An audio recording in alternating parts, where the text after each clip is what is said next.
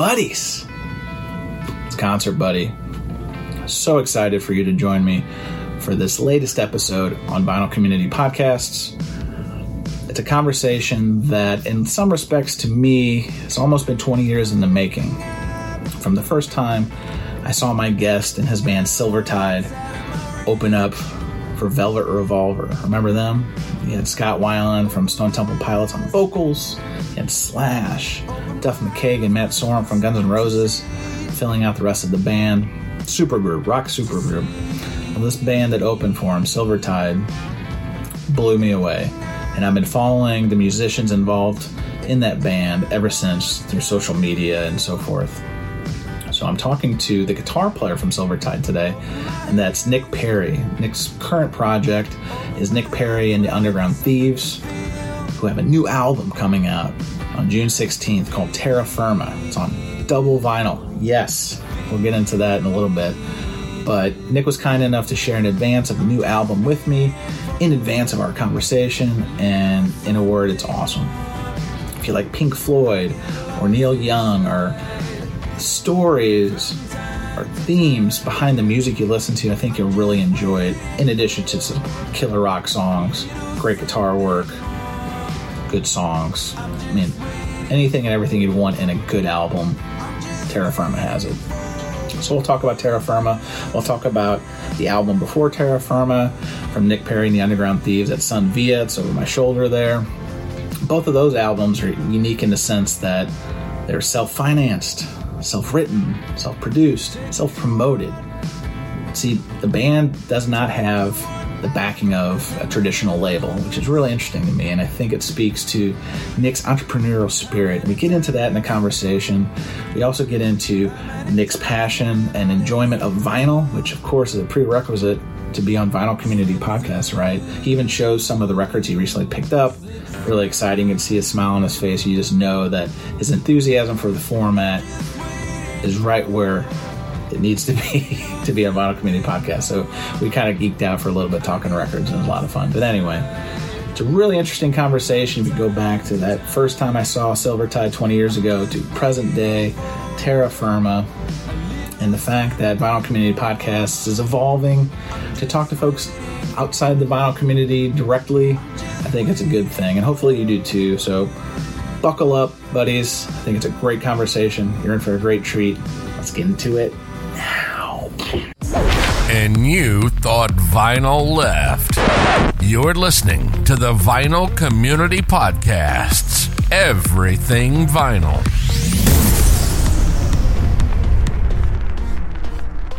Big day here on Vinyl Community Podcast. I'm joined by Nick Perri.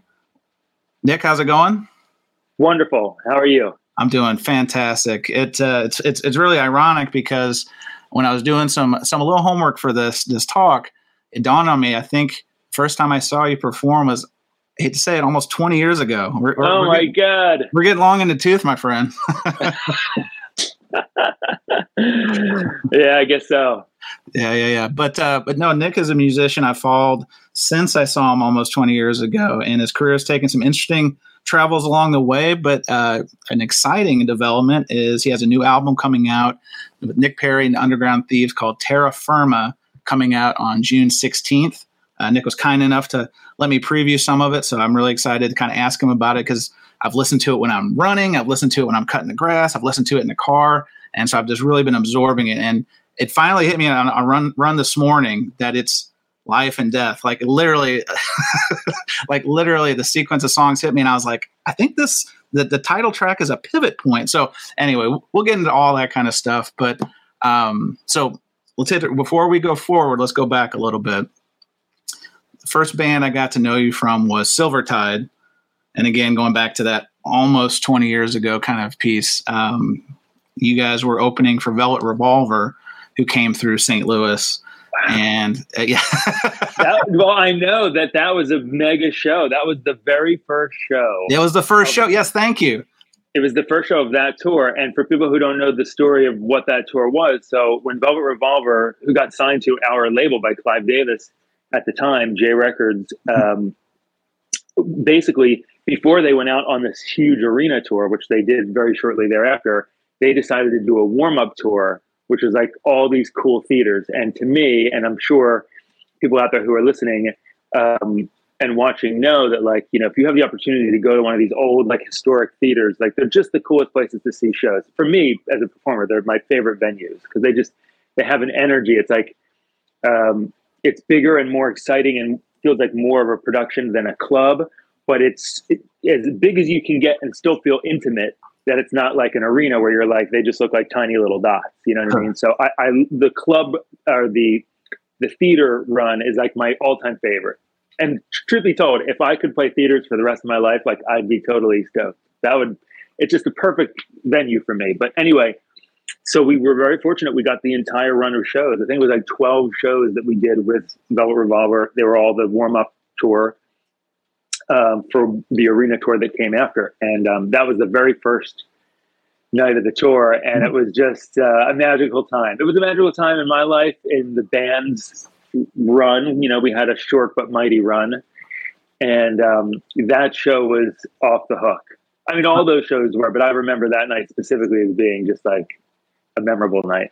No, and it was memorable for me because, you know, I was a big Stone Temple guy, and then obviously I heard about, you know, the super group getting put together with Weiland on vocals and the Guns N' Roses guys, and, you know, I was like, what is this? And it's coming to St. Louis, and it's the first night of this, like exactly what you said. It was like the warm-up tour, and Weiland even said that on stage. He's like, enjoy it now because we're not playing places this small ever again, right? And so we go to the show, we're excited, we came, and there's this opening band called Silvertide, and I'm like, okay, so I'm getting my beer, and I'm settling in, and I mean, no hyperbole, blew my socks off.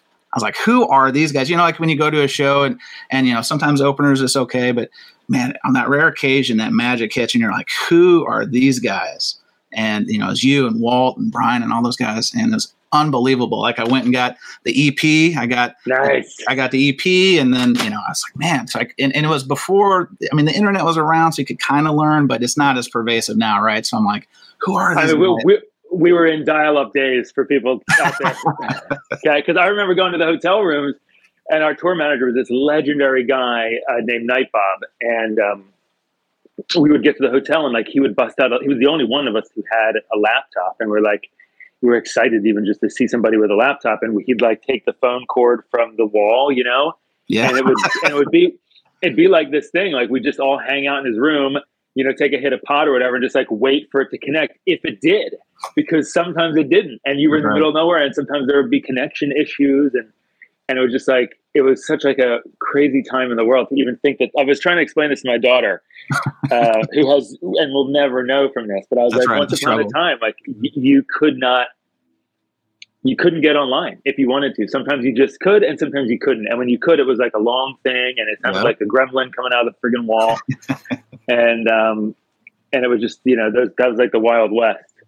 Oh, for sure. Yeah. But, so that was like 2004. So then you guys came back through 2005 for like a smaller kind of club gig. So I caught you there.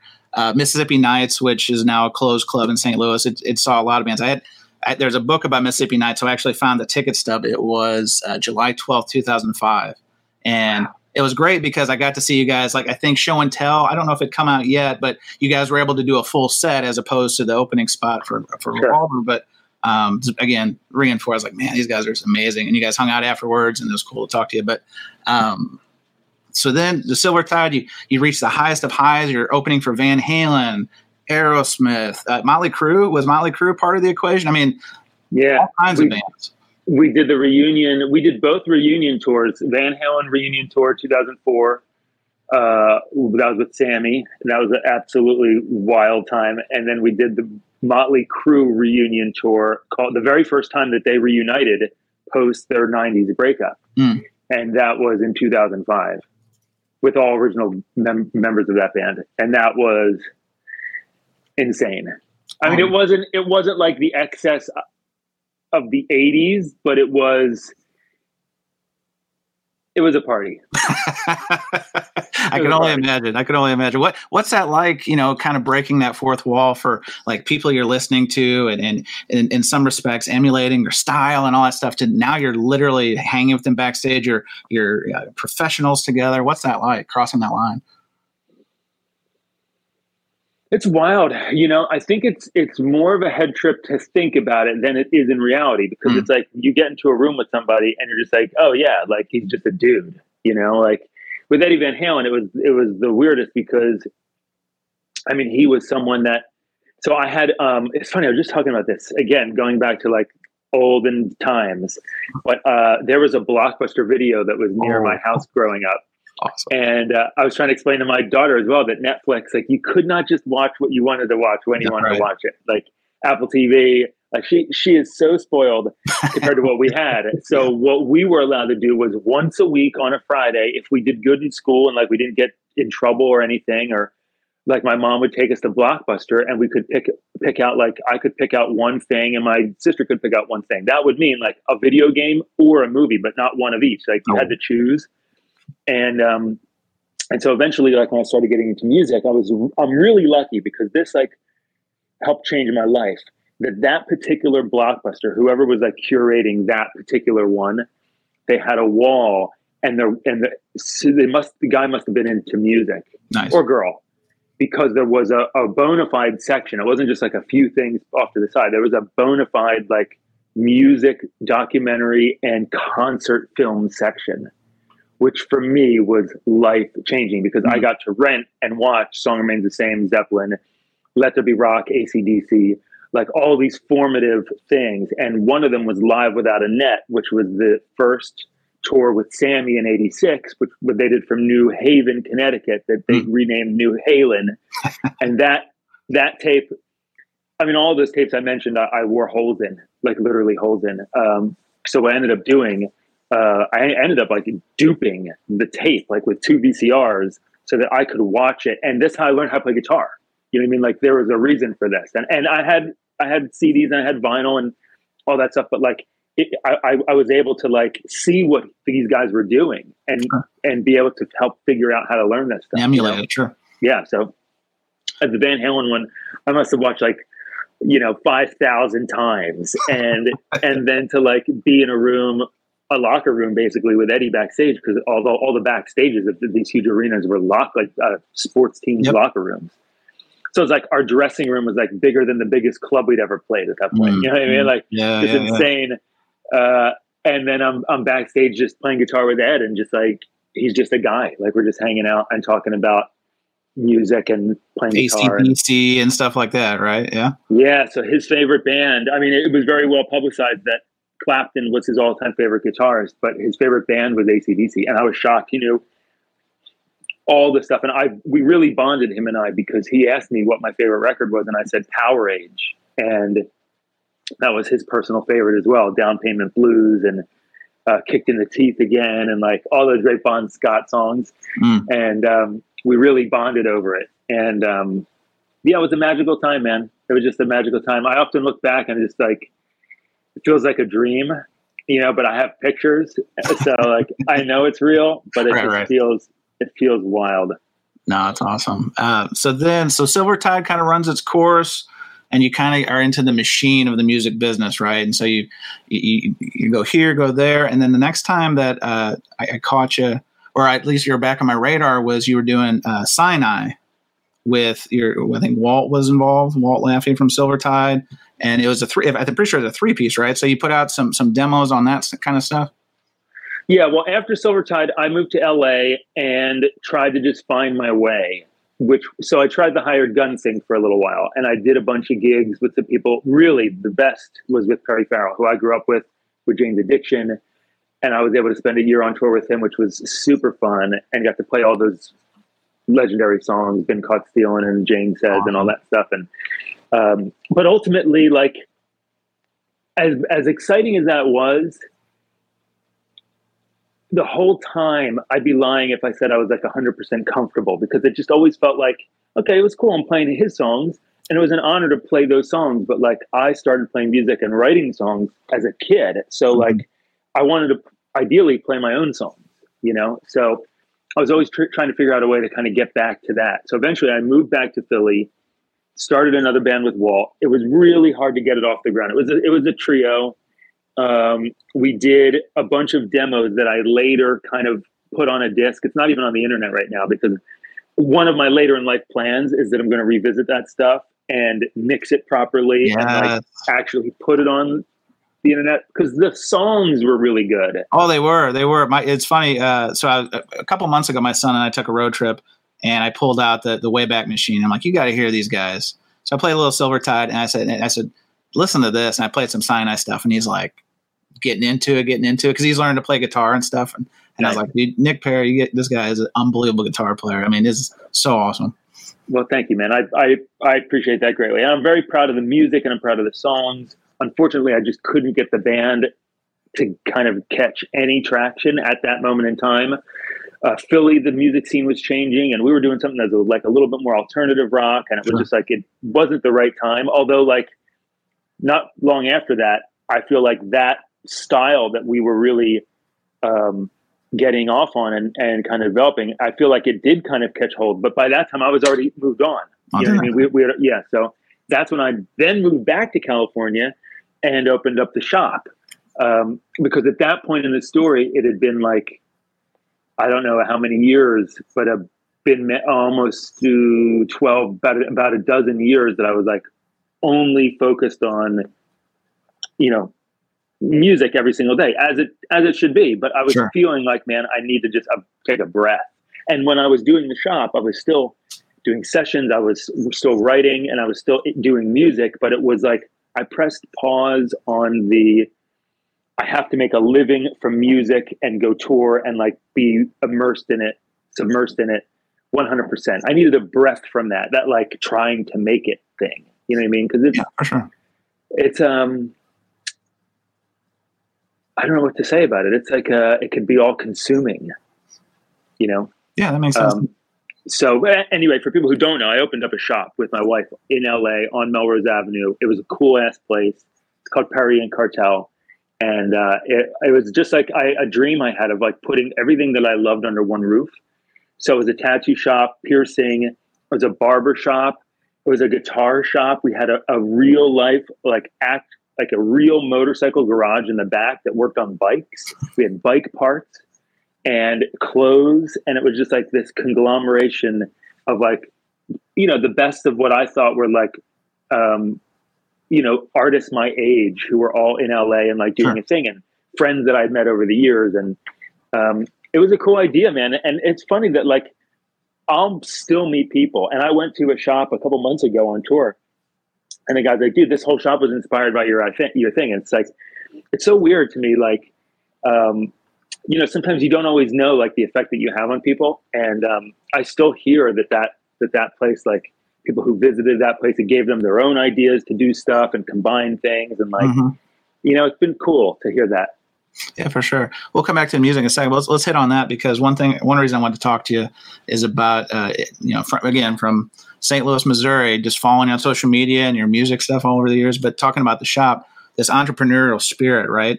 And I mean, like you said, I was going to make the joke, like, what didn't you have at the shop? You had custom guitars, tattoos, motorcycles. The barbershop, I don't think I remember the barbershop piece, but was that also an opportunity to kind of, like you said, kind of like unplug from the matrix and being so consumed with music, and then also express yourself and touch different parts of your creativity through the shop and through like that entrepreneurial spirit?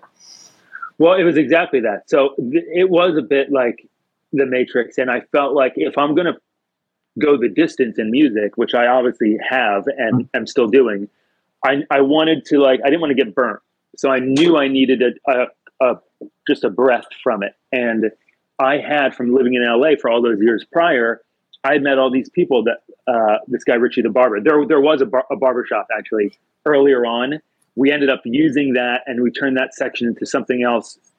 I think we turned that into the piercing area later on. That transitioned. But in the beginning, there was a barbershop, and there was a tattoo shop. And my wife, who I met on Melrose Ave, but at a different shop, she was managing a different retail clothing store for years, a legendary shop. So there was like all this energy, and we were living in like this super cool, it was a house, but it was like big house. It was like sectioned off into like a fourplex, and there was a thing in the back with another, so it's 5 people, and it was everyone's like artists and tattoo artists and musicians, and motorcycle, and like, so this whole like little community, and it was just like, let's just like do this and see what happens, you know, because Melrose Ave, even from the very early days of Silvertide, when I would go, and like, that's where you would go. It was like the Sunset Boulevard or the, you know, the South Street of that area where you could go and shop and like experience new things and eat new food. And like, it was a culture thing, you know, and it was culture shock to me seeing it for the first time, having gone to LA at 16, 17 to make the Silvertide stuff. Coming from Bensalem, Pennsylvania. It's like, you know, I didn't know from any of that. But so it just, there was a vibe, and I wanted to try and see if I could kind of combine all my favorite things, put them under one roof, and what would happen. And it was successful, and it really did work. And for a number of years, that place was super fun. Ultimately, there were two things that kind of pulled it apart. One was realizing that like we were in the business of managing kind of people who didn't want to be managed. You know, artists sometimes have their own way and kind of get into what they're into because they want to avoid rules. So, which I totally respect because I'm one of them. So it turned out that like managing like 9 artists like under one roof was like extremely difficult. And on top of that, my wife got pregnant, and I was feeling a call back towards going out. I got a couple calls to go out and play this show and this show and this tour and this tour. And I was feeling a call, and we realized if she was going to have a baby and I was going to go out and play shows, like something needed to give somewhere. So we ended up closing the shop. But it was a cool moment in time, man. And I'm very proud of it. And the shop was successful while we were open, and we were making money, and it could have gone on, I think, for a lot longer. And, you know, I never say never. Like, the idea has occurred to me that it would be cool to open one day. Although the thing I would do differently is that I would be the boss. I wouldn't run the shop. So like we were in the shop and running it, which was fun because we were with our friends. Yeah. But I couldn't do that again. But if we were going to, like, I always thought it would be cool to do an East Coast and a West Coast one. Yeah. And to maybe in the future one day be a part of that and open it up and just hire really great people to manage it. You know what I mean? That would take care of like the day-to-day operations. So we'll see. Oh, that's awesome. So while you're in that period, because again, my only connection to you at that point was social media, and I saw the shop, and then I saw Walt was getting like a day job, and I'm like, oh, okay, well, this happens, right? Like, you know, music is taking a detour, life gets in the way, kind of like you're talking about. But from the shop and from that experience, did that help prepare you for ultimately, which we'll get to a second, is when you started self-releasing your own music, be it Sun Via, now Terra, Firma, in terms of being able to, like you said, like you didn't want any kind of creative controls that if you go through like the label process and you get signed and all that stuff, there's a lot of that stuff. Do you feel that the Perri and Cartel years help fuel that kind of drive that vision for you musically? Well, there's one other big hurdle that came between that and this. And that was, like I said, I did feel that kind of pull back. And when I turned 30 and I became a dad that same year, I really wanted to form my own band again. Because again, like I said, I was getting calls to do other things, but I didn't want to do other people's things. If I was going to get back in, knowing how hard it is and how draining it can be, and touring takes a lot of, you know, it's not just like a party 24/7. The travel can be brutal. You know what I mean? It's like, so if I was out there and going to be doing it and flying all these places and doing all these things, like I really wanted it ideally to be with my own music. And if I was going to leave my little girl, I really wanted it to be like worth it, you know? So I started another band, and that went through some evolving and some changing. And eventually it became a band called Mount Holly, and we were signed. And this time I signed an indie deal. And I thought, having come from this big major label situation, because I was on a big major label with Silvertide, but when I was out with Perri and some other artists, through them, I was also on and working with other labels as well, Columbia and some other big labels. And like, it was always a nightmare every time. So I was like, I don't want to do that. I'll do the indie label. I'll have more control. I'll have more of this, and it'll be hopefully smoother and blah, blah, blah. And it turns out I was so wrong. It was even worse. It was fucking worse. Oh no, man. It was awful. And the record, we made this really great record. It's called A Pinch of Oh my God, I was going to say the Sinai thing. Sinai. A Pinch of Chaos. No, the Mount Holly album is called Stride by Stride. It is on streaming services. It's a great record. I'm really proud of it. We cut the whole thing to tape. I'm really proud of the songs, the sounds, the tones, the arrangements, everything. I'm really, really proud of it. But unfortunately, the stuff with the label went sideways, and we handed in this, what I think is a really great record. And the label just shelved it for 2 years. And it was like, it ruined the band because we were on tour and we were getting opportunities and going out. We did shows with Blackberry Smoke. We went overseas like 2 or 3 times because we were getting a little bit of a foothold in England. And we were going all these places and we didn't have any music at all. Mm-hmm. Yeah. To sell, to show, to build upon. We had nothing. So it was just like, it destroyed the band. And when I got out of that situation, we basically like broke up the band to just move on. And when we got out of that, it was just like, I can't do it again. I cannot, if I'm going to continue, I can't, cause like, it's hard to explain to people who necessarily like aren't in that situation, but like, you're creatively handcuffed. Sure, I mean, and they own like my name, so like I can't go do something else either. Wow. So you're like, they don't own it, but like for that time, like I wasn't allowed to go make another record or do another thing and use my name. I'd have to use someone else's name. It's like, I don't want to do that, you know. Yeah. The artist formerly known as Nick Perri, like. Anyway, but I understand now, like really understand well that whole thing. So, so ultimately, all roads kind of led to 2 things. One was deciding that if I was going to do it, I was going to really do it and like own my own masters and fund my own records and have 100% control. I knew I was going to be giving up some things because in life there's always a push and a pull. Push-pull. Yeah. So there's no like one thing that is just all great. There's a trade-off with everything. But I felt like what I was going to be getting was going to be worth the sacrifice of some other things. And the other thing was just through years and years and years of working with singers, and I've always sung background vocals, written melodies, lyrics, even back to Silvertide, Ain't Coming Home was my lyric.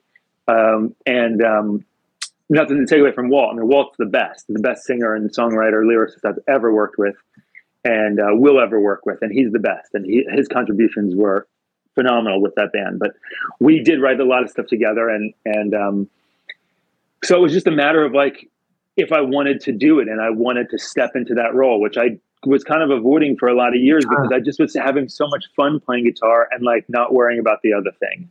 You know, the other thing's a big responsibility. And there's a lot of people, and I understand it could be, you know, terrifying. And like I did a tour last year where I was up on stage and I was a solo tour. And so like I'm literally by myself with a guitar and I'm like and it was with White Denim, which was a pretty big band, and it was in California. And I don't know how many people were in attendance, but it was like probably 500 people at least. And my voice just went out. Like in the middle of the show, it was too many shows in a row. And I got to a certain point in the show and like the note didn't want to come out. And then I was like, and like someone in the front was really sweet and they ran and got me tea. And I limped through the end of the show, but like, it was terrifying. So it's like, this is a whole other world of things that like, I would understand why people don't want to do it. But ultimately, again, for me, I felt like if I was going to move forward, I had to really take responsibility and put myself in a position where I could, if I wanted to move forward, if I wanted to do a certain thing, say yes to a certain commitment, say yes to a certain thing where I could do that and it not be a vote by committee. You know what I mean? Not that there's anything wrong with democracy. Not that there's anything wrong with that. I've did it my whole life. But I got to a point where I was just like, you want your own shoes. You want to wear your own shoes. And if they run out, they run out, but they're your shoes, right? Amen. Well said. So that's really what led to Sun Via. And that record, you know, it gave me the confidence. Oh, my man. Boom, boom, boom. I got the color variants and I got that one, which coincidentally, it's going to be part of a giveaway when we release this on the podcast, but more to come there. That's so cool. Thank you for that. Yeah, I mean, that record was big for me in so many ways. And when I put out Feeling Good and it got the response I did, I mean, arguably Feeling Good is the most successful thing I've done since Silvertide. Like that song, you know, it got on the radio charts. It didn't get to top 10, but it was played nationally. The song's done well on streaming, and it's reached people, you know, and there's a lot of kids around the world thousands who've sent me messages and videos of them playing guitar and learning the song. And it's like, I know it reached people. And I'm really grateful for that. Anytime that you can make any piece of art and it reaches somebody, even one person, if it changes, you know, anybody and enables them to have an experience that's transformative in their own life, it's like beyond an honor. So to have that happen and for it to be received the way it did, dude, it gave me the confidence that like, okay, I can do this. It was worth the wait. It was worth the struggle. Like, I'm going to do this thing now and take my own life, you know, just take control of it, take control of my own life, for sure. Which is something I never really felt like I had total control over, especially when you're in, you know, a 5-way democracy that's a band. It's one of the reasons why Silvertide couldn't keep it together. You know, there was just, everyone wanted to do something else. And then in the end, we did nothing. You know what I mean? Because it was a true democracy where everyone had a vote. Sure. And then like when you reach a stalemate, then it was, we did nothing. So we ended up just like literally doing nothing. We stopped operating. So at least this way, for better or worse, you know, I keep the train on the tracks. And if people want to hop on, which I'm really grateful, like, you know, the people I play with in the Thieves are really great. Brian has been with me since Silvertide. He's a wonderful bass player. Zill was the drummer of a band called Pepper's Ghost in the Philly music scene who came up with Silvertide. And two guys from that band, Pepper's Ghost, are now in a band called The War on Drugs, who are doing very well. Yeah. So Pepper's Ghost was a launch pad for a bunch of stuff, and then Zill came into the Underground Thieves. Justin is an incredible organ piano player, and Sunvia had 6 people. There was 2 brothers as well, called Michael and Anthony Montesano, who are brilliant songwriters and singers, friends of mine. They were in Pepper's Ghost as well. So it's like really a kind of an incestuous kind of circle there of musicians in this weird word to use. No, I'm with you. I'm picking up what you're putting down, Nick. Anyway, so the brothers aren't with me now, and they did not contribute to Terra Firma outside of, we did write a couple songs together that are on that record, but they didn't perform on the record. They wanted to jump off and do their own thing, which is awesome, and I'm happy for them.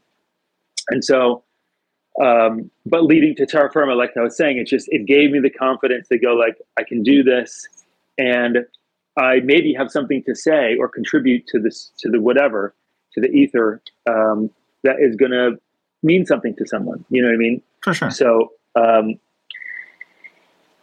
then it was kind of off to the races, and my ambition, as you could tell, with the new with record, a double album, yeah, just a little bit, sure. it took over, and like that, it's so funny. It's like people who know me, it's probably not a surprise at all that like given full control now and like totally the ability and confidence and all the things to do what I want. Like, oh yeah, of course he's going to do a double album, concept album. Like, it's very Nick Perri to do that. Is what I'm sure they're all thinking. And I guess it is. You know, I guess it is. So I've always loved kind of bigger production things, and I grew up doing theater, and I love like, I mean, even from the time I was young, like Tommy by The Who, and of course The Wall. The Wall is my all-time favorite studio record of all time. I just loved like these kind of deeper concept things where you like it's more than just like a handful of songs. It's like you get into like the thing, you know, and there's a story and there's an arc and there's a purpose and there's a message. And I love stuff like that. Well, before we get to the main event of Terra Firma, I want to ask you a couple real quick hitters. Sure. Talking about switching to singing, you touched on earlier because, you know, again, playing guitar, it's what you knew, what you were really good at. Like how daunting was that too? Because you said you were involved in lyric writing and background vocals and stuff, but you know, finding your voice, so to speak, was that equal parts scary, but also exciting?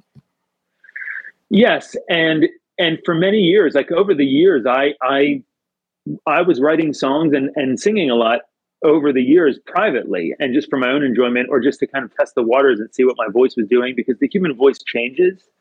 And so, to be honest with you, I didn't really care for the sound of my voice. I mean, I've come to learn that many singers don't care for the sound of their voice. In fact, many people just in general don't even like the sound of their voice when they hear a message. Right here, buddy. Yeah, it's like it's some weird thing in the brain. I don't know what it is. You know, it's. But either way, like I do feel like over the years, my voice changed, and it got to a place where, 5 or 6 years ago, I wrote a song. And I sang it and I did a demo of it and I listened back, and it was the first time that I was like, I didn't like love it, but I didn't hate it. Okay. And I was like, okay, I like the way that the song sounds. I like the way that my voice sounds in this song and the tone of my voice in this music. And then I wrote a bunch of songs that I didn't like. And I was like, okay, well, what made this special that I liked it for this? So then it was trial and error, trying to figure out what made that one palatable for me and not other ones. And then I was just lucky that I had a string of songs that came to me that I really started to dig. And Feeling Good was one of them. Yeah. Let You Know was one of them. They all came quick. Feeling Good, Let You Know, Fall, Excess, all came within like a really short amount of time. Oh, and I Want You. One of my favorites on the album. I'm glad you said that because I was curious where that one came from. I love that song. Yes. And that's one of those songs, and I still play it every night. I still play a number of those songs every night, but I Want You, I just can't see getting tired of that one. Every once in a while I get a little tired of other things, but I Want You is just so much fun to sing and to play. And when I got that song and all those songs, like we're talking like just a few months, all those songs, in my bedroom and writing in my studio, and just like they all happened. And I was like, oh man, I got it. I got the thing now, Mm-hmm. And then I combined that with a couple other things that my bandmates were working on, and a couple collaborative things. And then that was the record. You know what I mean? It was there. Once I had like enough of those tunes, I was like, yeah, I got it. I got the record. Mm-hmm. So it gave me the confidence. And then I kind of never looked back, to be honest. I just kept doing it and doing it and doing it. And then, and it's the same way now. Like I'll write songs, and not every song I write, I keep, because I don't think any songwriter does that. You write a song. For me, like I'll write the song and I'll not judge it while I'm writing it. I'll get it out for what it is without labeling it yet. But then I'll go back and listen to it and go, okay, yeah, I like this. I don't like this. This fits. It doesn't fit. But then I just started getting enough of ones that I liked that, it led me to believe that I had, again, something worthwhile to put out. Right on. So then, and this goes for Sun Via too, and I can just say this is following you on socials. Vinyl is super important to your artistic output, right? And you kind of hit on before some of your influences, Pink Floyd. I know you're big into Neil Young, example. How important was it for you as you're putting this music out in the world to make sure that there's a vinyl representation of it? And I say that because even Sun Via was right before the official vinyl renaissance, if you will, that's kind of going on now. Was it kind of something that was it had to be deliberate, right? Because I'm sure you could put out a CD, you can put out the digital version, but to make a conscious choice to make sure that Sun Via and now Terra Firma are on vinyl, what was your thought process there? It's a great question. To be honest with you, man, and we're, I think, about the same age, right? So when I was a teenager, you're talking like the heyday of CD, and nobody in a million years thought we'd ever go back to vinyl. That's right. And when I was a teenager, and I know because there was a place, the Princeton Record Exchange, which is not far from Philly, but it's still open. And I used to go up there. There was a shop in Philly on South Street. There were a couple places locally, but you could get literally anything for under $5, like literally anything. And I'm pretty sure so I've got hundreds of records up here. This is my studio. It's my sanctuary. It's where I listen to music. It's where I write music. It's the whole third floor of a house. And I've got hundreds of vinyls that are just beyond this camera. And many of them are my originals from when I was a teenager, and they still have the price tag. And I think Tommy by The Who, which is like a classic album, double record, concept record, I'm pretty sure it says like $4 on it. You know what I mean? And now for an original first press, and we're talking original pressings. Nice. Okay? We're not talking reissues. Attaboy. There were no reissues. No one was reissuing them. That's right. No one wanted them. Yeah. You know what I mean? So like we're talking original, pristine, first edition things I'm getting for under $5. It was like, talk about a heyday. That was the heyday. The golden era. Yes. Yeah. So I was buying them up, and I've always loved vinyl. And to be honest with you, it was because eventually on CD, I think Tascam or someone eventually invented this thing where you could slow a CD down for guitar players, and you could like learn things slower. But that came later. When I was first learning music and guitar, there was no YouTube. You couldn't slow anything down, but I could on my turntable. Sure. You know what I mean? And it was easier to lift the needle and go back. Let me hear it again. Let me hear it again. Let me hear it again. I mean, obviously, when you slow stuff down on the turntable, you're affecting the pitch. So that's not easy to learn there either. But if you wanted to listen to what the sequence of notes was at a slower speed, you could. So for like AC/DC and Guns N' Roses and stuff, like it was really helpful to be able to slow stuff down and listen to what the phrasing is at least, then put it back, then you're in pitch, and you could move it back and keep moving it back to hit the same spot. You know, that was a big thing for me. So it was always about vinyl. Awesome. And it still is always about vinyl. But through the years and blah, blah, blah, I mean, it definitely, like when we did Silvertide, it was not a thing that was in vogue. Nobody cared about it. It wasn't even an option to press or to press show and tell on vinyl. It wasn't even an option in 2004. There was wasn't presented to us. It wasn't a thing that was talked about. It was just like, you know, I knew I had my little vinyl collection that like no one else cared about. You know what I mean? That's the way it was though. And you know, right? So it's like, fast forward and I'm living in LA, and like, I mean, I guess Amoeba played a role in that area. Old Amoeba, okay? yeah. The old bowling alley, yeah. Yeah. So there was a vibe around that. And I feel like people started having the experience again of like going to a store and like having the tactile thing. And I was a part of it. Yeah. But still, even in that moment, you could get anything pretty cheap. Prices now are absurd for preach, Nick, preach. Yeah, same thing with the vintage guitar market. Like it's just gotten to a place where it's just like it's stupid. I'll be the first one. It's so stupid, and it's unfortunate because it places a lot of great things out of reach for the average person. For sure. But you know, it is what it is, and you know, I was at what did I buy? So I have a local record store here. Where is it? I just bought this, which is a first pressing from 1970. Look at that. Poco. So this is Timothy B. Schmidt, who went on to play in the Eagles. Yep. This record has You Better Think Twice, which is just probably the best Poco song in my opinion. But this is an original pressing, and it wasn't cheap, but like when I find things like this, I have to have Cannot it. pass. So, that's right. Yep. So to answer your question with a long-winded answer, love it. When I got in control again, because I really wanted to do, so I started getting into, I mean, the other side of this is production.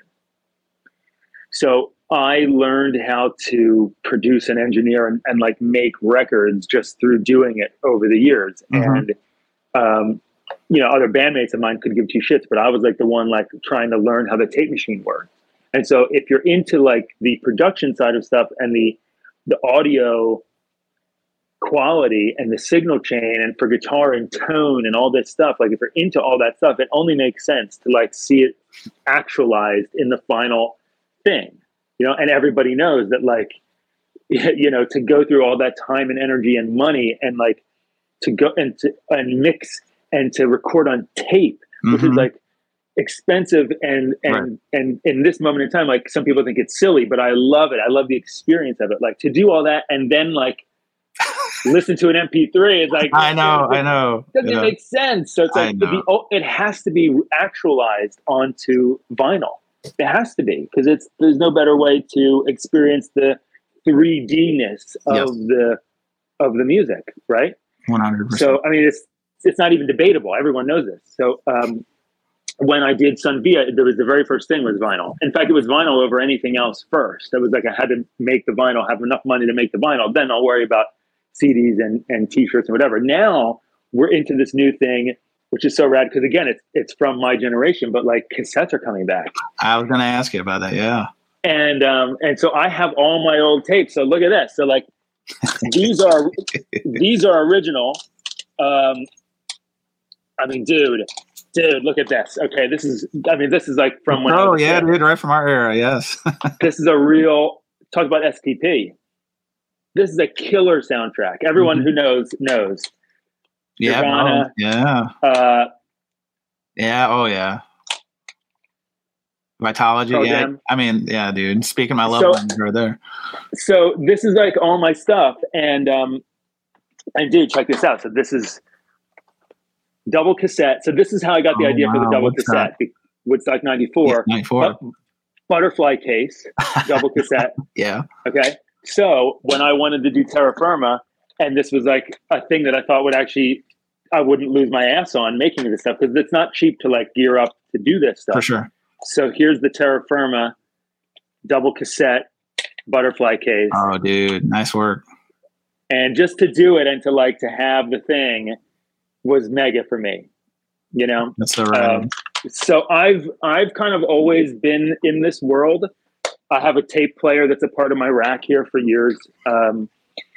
And to see it coming around is also cool. I mean, it's an analog experience on the go, which is cool. People who are like listening to Walkmans, which is like so unbelievable that it's a thing, but it's so cool. And I'm all about it. Like I'm all about the analog experience. And again, like tactile, being able to hold it, like it is so much more fun to go out because I like to bike ride. It's so much more fun to go out and have be able to take something physical with you, and then it is to set a playlist up on your phone or any of that. Yeah, right. But in all fairness, and it has a place. It has a place, and I do listen to Spotify. I do listen to Apple Music. Oh, sure. It's super convenient. I can find things if I want to send someone a song. It's so easy, but I want to have both, and I think that's the answer of our time and place now is. Having our cake and eat it too. You know what I mean? The digital experience has a role. It's super convenient. It's easy. And it allows you to listen to things. Like if you have an idea, like what was that? You can go look it up. You can go play it. You can go share it. It's great. Mm-hmm. But it also would be sad to me to live in the world without the real physical experience of opening a record, smelling it, cleaning it, the ritual. Okay. Yeah, I have my cleaning solution over there and my brush, and it's when I put on a record, it's like a ritual. It's an intentional experience, right? Not just the listening part, but preparation, right, for doing it all the way. I'm going to listen to this. Like I haven't even listened to this yet. It's brand new to me, so it's like I haven't had the night yet where I'm going to do this. But I know that coming up, I'm going to take it out. I'm going to clean it if there's any static dust on it or whatever, which I don't think there is. This guy's super clean that I buy from, but. I'll maybe clean it anyway, and I'm going to put it on, and I'm going to sit and listen to this and have an experience, And it's like you said, intentional, which is super cool. Yeah, absolutely. Yeah, I mean, it's not just one thing to put it on the turntable, but the preparation to set the time aside to really be one with the music. I mean, sometimes it's easy to maybe do something else while you're listening, but then you're not really present for the experience, and you're kind of shortchanging what you're there for, right? So, all right, let's main event time. Terra Firma. You kind of let off with talking about to put all the work into making it, putting it on tape, and then to bring it to the finish line and not see it all the way. That's one thing I want to talk because you had Steve Filoni, if I'm pronouncing it right, from Sterling, involved in the mastering, right? And he knows what he's doing. I mean, he's like a 2-time Grammy winner and legit, right? So no, I don't want to use the expression no expenses spared because obviously you put this all out on your own, and you famously you did this. I think even for Sun Via is that you were fundraising, like selling off some gear, some guitars, all that stuff. So a true labor. Yeah, we even did auction stuff to help with this one. We auctioned off stuff. So Terra Firma, is it safe to say? So first of all, it translates to firm land, right? Did I have that right? Yeah. Earth, soil, land. Okay. I mean, it is of the earth. And I've seen other conversations about the album before it comes out here, talking about like this is the album you feel like you were meant to make. Can you kind of elaborate on that? Sure. And just to go back, I've heard it pronounced a few different ways. I think it is Stallone, though, like Stallone. Stallone. Okay. No. I defer to you, my Italian friend. I defer to you. No. I just do because I thought the same thing. It could go either way. Steve Stallone, Sterling Sound, and he did master Sun Via, and he did such a great job because that record. And I think it is important to note because Sun Via was made over a really long time where there were sessions in like, I think 7 different studios across the country. Oh, wow. Because I was also on tour and doing sideman work with an artist named Dorothy. And I was using that was the last time I saw you. You came through St. Louis and you were playing a gig. And you probably don't remember this, but she was playing. And during one of the songs, I just yelled out, Nick Perri. And you kind of had a weird look on her face because like, who's going to be yelling for the guitar player at the Dorothy show? This guy, that's who. But anyway. Well, thank you. I had a great fun on that tour, and I got to really be me and kind of do my thing. And within her, I really loved that experience. But that helped fund the recording of Sun Via. So Steve did the hardest job in the world, which is he had to make 7 different recording situations over 10 songs with 3 different mixers. He had to make it sound like one album, and he did the best job in the world.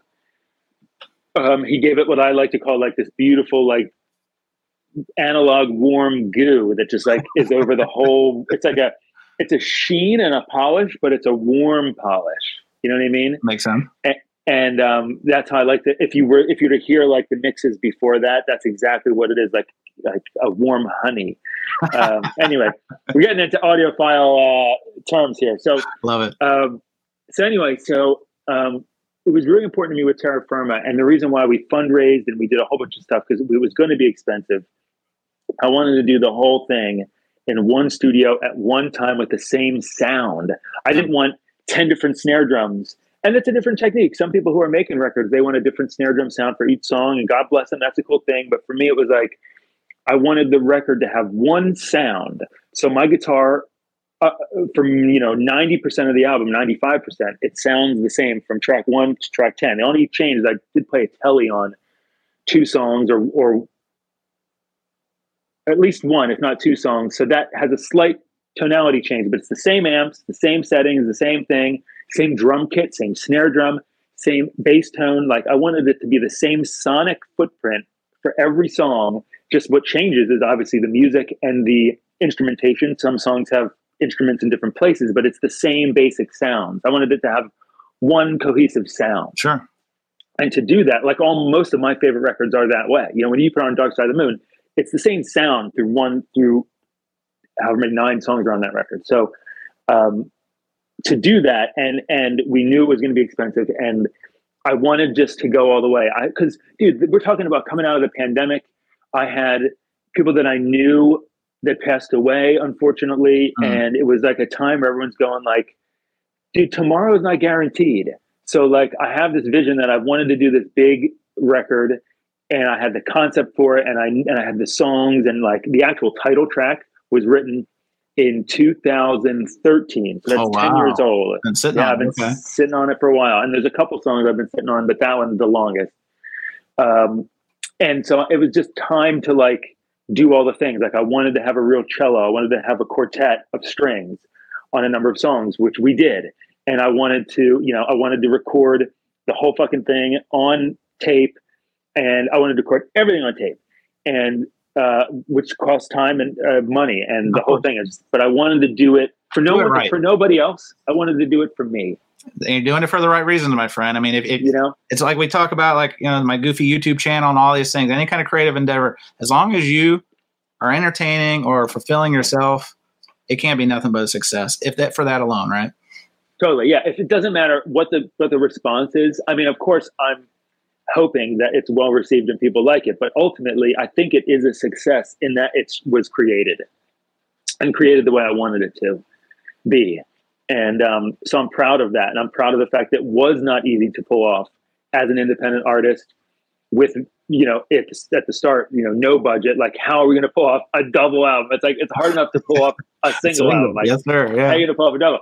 But I rallied and I had a lot of support and a lot of help. And like I said, we auctioned off things that we didn't think we were going to need for this record. I was selling things I didn't think, if I didn't need to take it into the studio to make the record, I thought, I don't need it. I'm only taking in what I need. So anything else, I'll just sell it, help fund the record. And one day I'll buy back if I need it. If I don't, then sayonara. So a very minimalist approach, right? Like whatever's not bolted down that we need to make. Dude, and totally. And this is part of the concept as well. Just realizing that, and it's a really tough pill to swallow.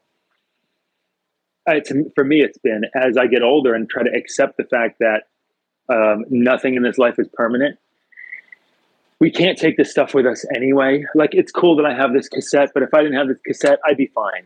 You know what I mean? Like, right, yes. And that's this very small item compared to some of the big life things I'm talking about on the record. But the concept is the same. Like, everything in our life is temporary, and we can't take with us, and we don't know what tomorrow is going to bring. So, like, ultimately, the really important stuff is like enjoying the present, enjoying the people that we have while we have them. Mm-hmm. We just don't know what tomorrow will bring. As cliche as that sounds, like, it's totally true. And everyone knows who's experienced life that things happen that are unforeseen, and it's a part of our existence.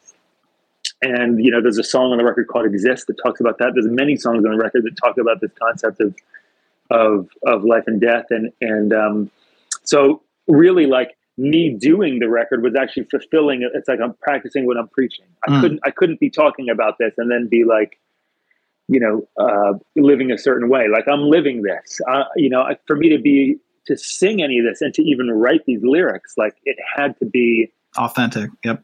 Yeah. I mean, there's no way that I couldn't have even faked it if I wanted to. Like, they wouldn't have come. Like, it all came from a real place, because this is what I'm going through in life right now. You know what I mean? Is it safe to say that a lot of this, I mean, obviously you're still with us, thankfully, but is it autobiographical in some parts when you're kind of composing some of the songs, like in terms of the influence and the inspiration for some of the tracks?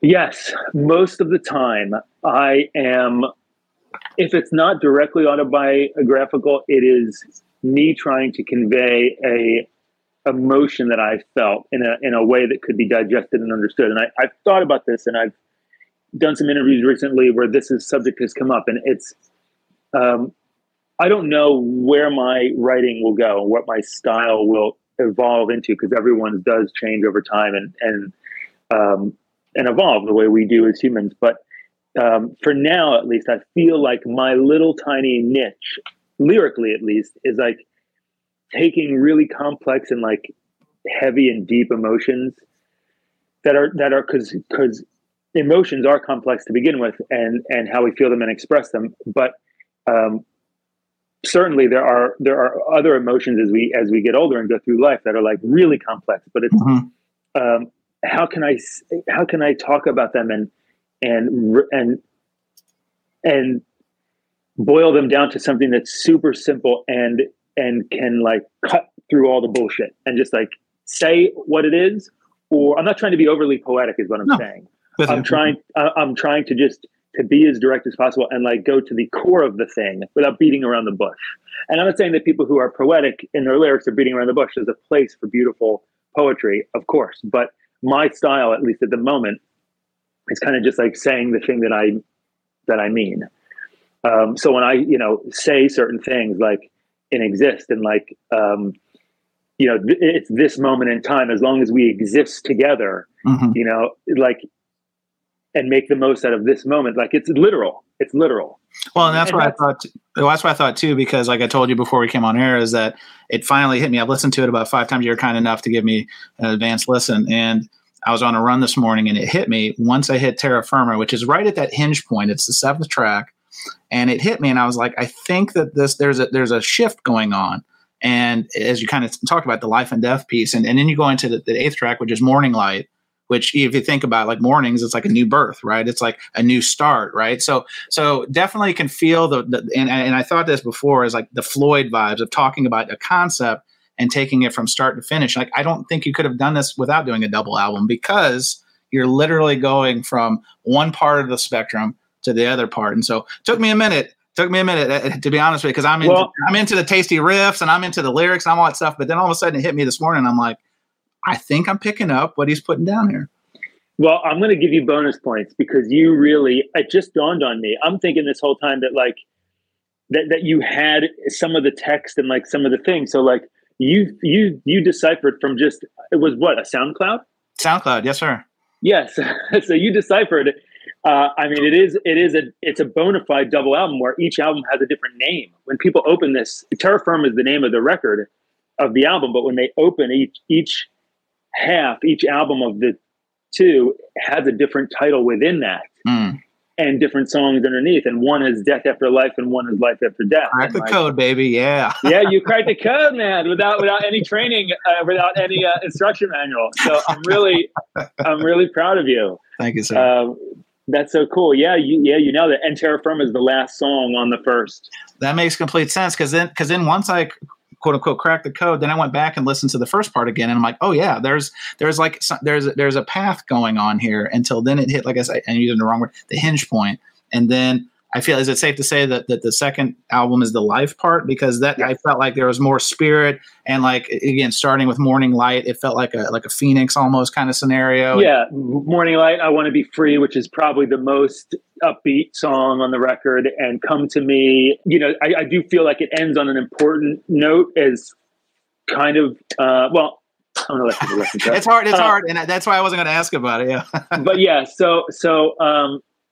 but yeah, I think you're on track, man. I think you're on track. No. The record I've been saying this because what's interesting is I've already started album 3. And yes. I'm not allowing myself to go fully into it until this one is out. Because like same thing happened with Sun Via. Like as soon as Sun Via was physically off my shoulders and into the universe, it was like such a huge relief that I was able to really then start to channel the music that would be making up Terra Firma. Mm-hmm. And I feel like the same thing's going to happen. Like as soon as, like basically July 1st, I'm going to be like, all right. Shed the skin. Yeah, I'm ready because I haven't like actively tried to write anything, but I'm not turning it off either if something organically comes. So either way, what I'm getting at is I have an idea for what album 3 is, and it's different than anything that we've heard yet. But the reason I'm bringing this up is like I could not physically have written about, sung about, performed different music or songs than what is on this. There's no way to have written anything else. Like this had to be said. I had to do it. Its time has come. Sure. Yeah. And there was nothing else. Like, I don't know who I was talking to. Someone in passing said something about like, oh, I hope there's another Feeling Good on there. And I was like, I don't want to do that. Like, no, 100%. It's like you said, it's the evolution of not just your voice, your songwriting, your journey, right? Like, and I love it's a nice song, good. Right? I love Feeling Good, but like the thought of doing Feeling Good Part 2 sounds like so disinteresting. Like all my favorite artists, they push themselves, they evolve, and they're constantly growing. And like the idea of going backwards just sounds like counterproductive to me. You know what I mean? So I'm with you. Like I used to do, not to take this about me for a second, but I used to do marathons, road races, all this kind of stuff. And it kind of what you're talking about is like, after I did it, like why do it again? You know, unless I wanted to improve my PR or something like that. So once I got it out, I'm ready on to the next. I'm doing adventure races. I'm doing whatever. Right. So I can completely empathize with like, it's okay to look back and so appreciate the past, but sure, you can't go forward if you're holding on to the past. Right. Very well said, man. Well, cool. Well, hey, run up on time here, but I wanted to hit a couple of quick hitters before we get you out the door. Obviously, is the next step for this album, hopefully a tour, hopefully coming to St. Louis. I don't know. We'll see. All right. We'll see. Awesome. We are like, this is such a big endeavor to get this double album with, I mean, there's twice as many singles, twice as many music videos. For sure. It's literally twice of everything. So like the actual like runway of this thing, I can just imagine like a plane that's twice as big as the normal plane. Like it needs more time, it needs more gas, it needs more to do its thing. Like that's what this experience has been like, and I kind of thought it would be, and I'm pretty right. So it's taking more time, but all those other things will come. Yeah. Right on. All right, the last one. This is kind of a fun one. So where you are now, what would your advice be to Silvertide Nick? If you could go back, if there was one thing you could impart on him, knowing what you know now and where you've been, is there like one thing you'd be like, hey man, check this out? Probably just to slow down. Slow down and just like try to enjoy and soak it up a little bit. Not that I didn't enjoy or I didn't soak it up, but I would just been like, dude, just try to be a little bit more present. You know, it's all gonna be okay. Instead of having my mind like 50 feet in front of, you know, the step I was taking then. And that's, again, not to say I didn't enjoy some of it in full presence, but I could have enjoyed more. I think the temptation is when we're young, we think that everything is going to stay the same and be the same forever and nothing's going to change. We don't have the concept of how life works yet. You know what I mean? And unless we've had some sort of traumatic event, which does happen to some people at a young age, that kind of like instills in you young that like, no, you can't take this for granted. Like, unless that is present, and it wasn't for me at that point in my story yet, I had no concept of the way that life really works. So like, I was kind of taking stuff for granted. I mean, then again, if you're 17 and like touring Japan and like, you know, on tour with Aerosmith, like how could you kind of not take it for granted? Of course. A 17-year-old doesn't have the life skills to do probably more than what he or she's doing at best. But if I could time travel, or like Bill and Ted or Marty McFly, I would just be like, yo, dude, just slow down a little bit and just try to soak up each one of these experiences a little bit more, because none of them last forever, you know, as cliche as it is, you know, nothing gold ever stays, but it's true. That's true. Well, Nick, a real treat, a real pleasure. I appreciate you doing this with me. Like I said, I've been trying to connect with you ever since I saw that first show, 2004. Well, man, thanks for the many years of support. I really appreciate it. Well, it's like social media. You can always keep track on people where they're going, right? But I will say, I think it's a testament to hopefully where the album goes, Terra Firma, because you've sold out of all the physical copies, vinyl for first run, first pressing, and you're very clear in the website, first pressing, letting people know, first pressing. You had the double, the cassette, the CD, the T-shirts. I think everything associated with this product, it's gone, and I think that's a testament to people are hungry and we're ready for this album. And again, I've been fortunate enough to be able to sample it and get my finger licking good going on beforehand. So Nick, thank you for the time, and I really appreciate it, sir. Thank you, man. I appreciate it. Thanks for having me, and keep up the good work over there, man. Count on it. And that was another trip around the turntable.